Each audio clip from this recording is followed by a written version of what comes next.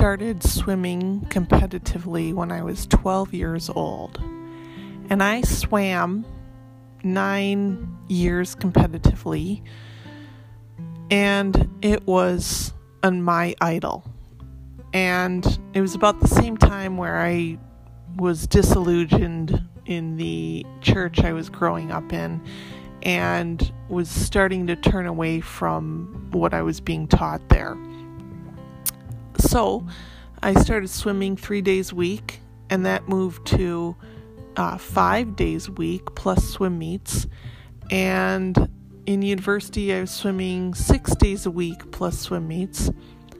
And I, as a kid, can remember sitting in our family room where we had our TV and our fireplace and our fish tank and dreaming of taking my Fisher-Price house ladder from my A-frame house, putting it against the fish tank and pretending in my mind that I could have a shrinking machine, climb up the ladder and swim my laps at home so I could swim all day.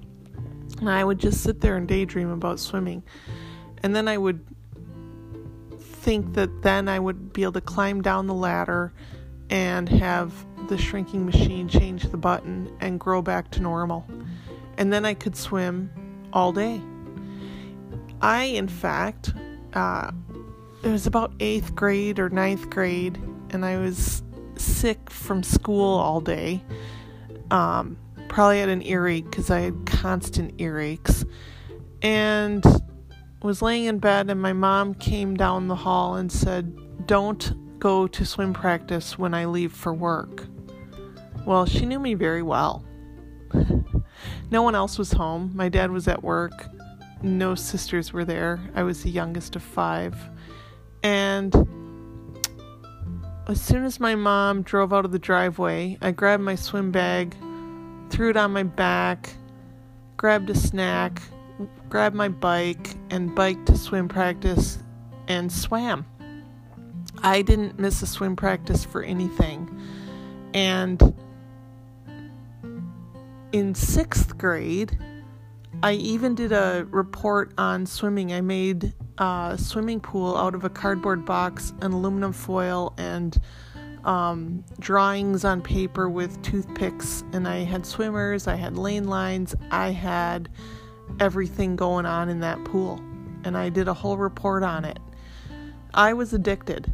And it wasn't until university that God removed that from my life. He didn't remove it completely, but he removed the opportunity for me to pursue swimming for myself. And as I look back, he also used it to, I'm so comfortable in water. Like it's like my second home, really. And so then I learned to kayak, then I moved to Nashville, and I became a swim coach at YMCA there, and God allowed me to use my abilities to teach kids to swim. And it was there that I met Christians and eventually came to faith in Christ.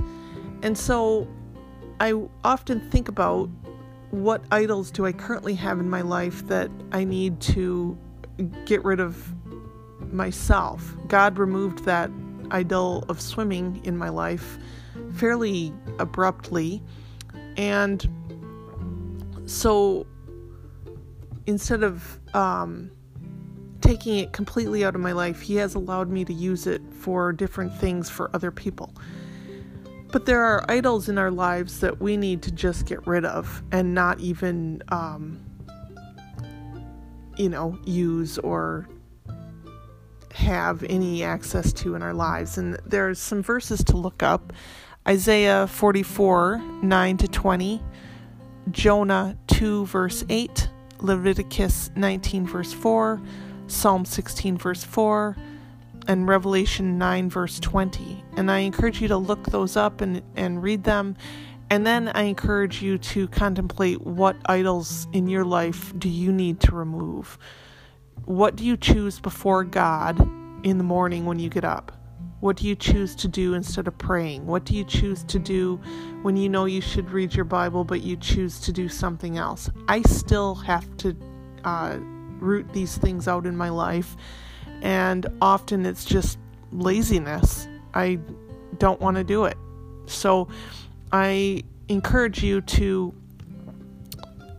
investigate what's going on in your day and figure out where you have chosen something other than God, other than Christ, and other than spending time seeking after Him and His knowledge and His character. And you have a blessed day.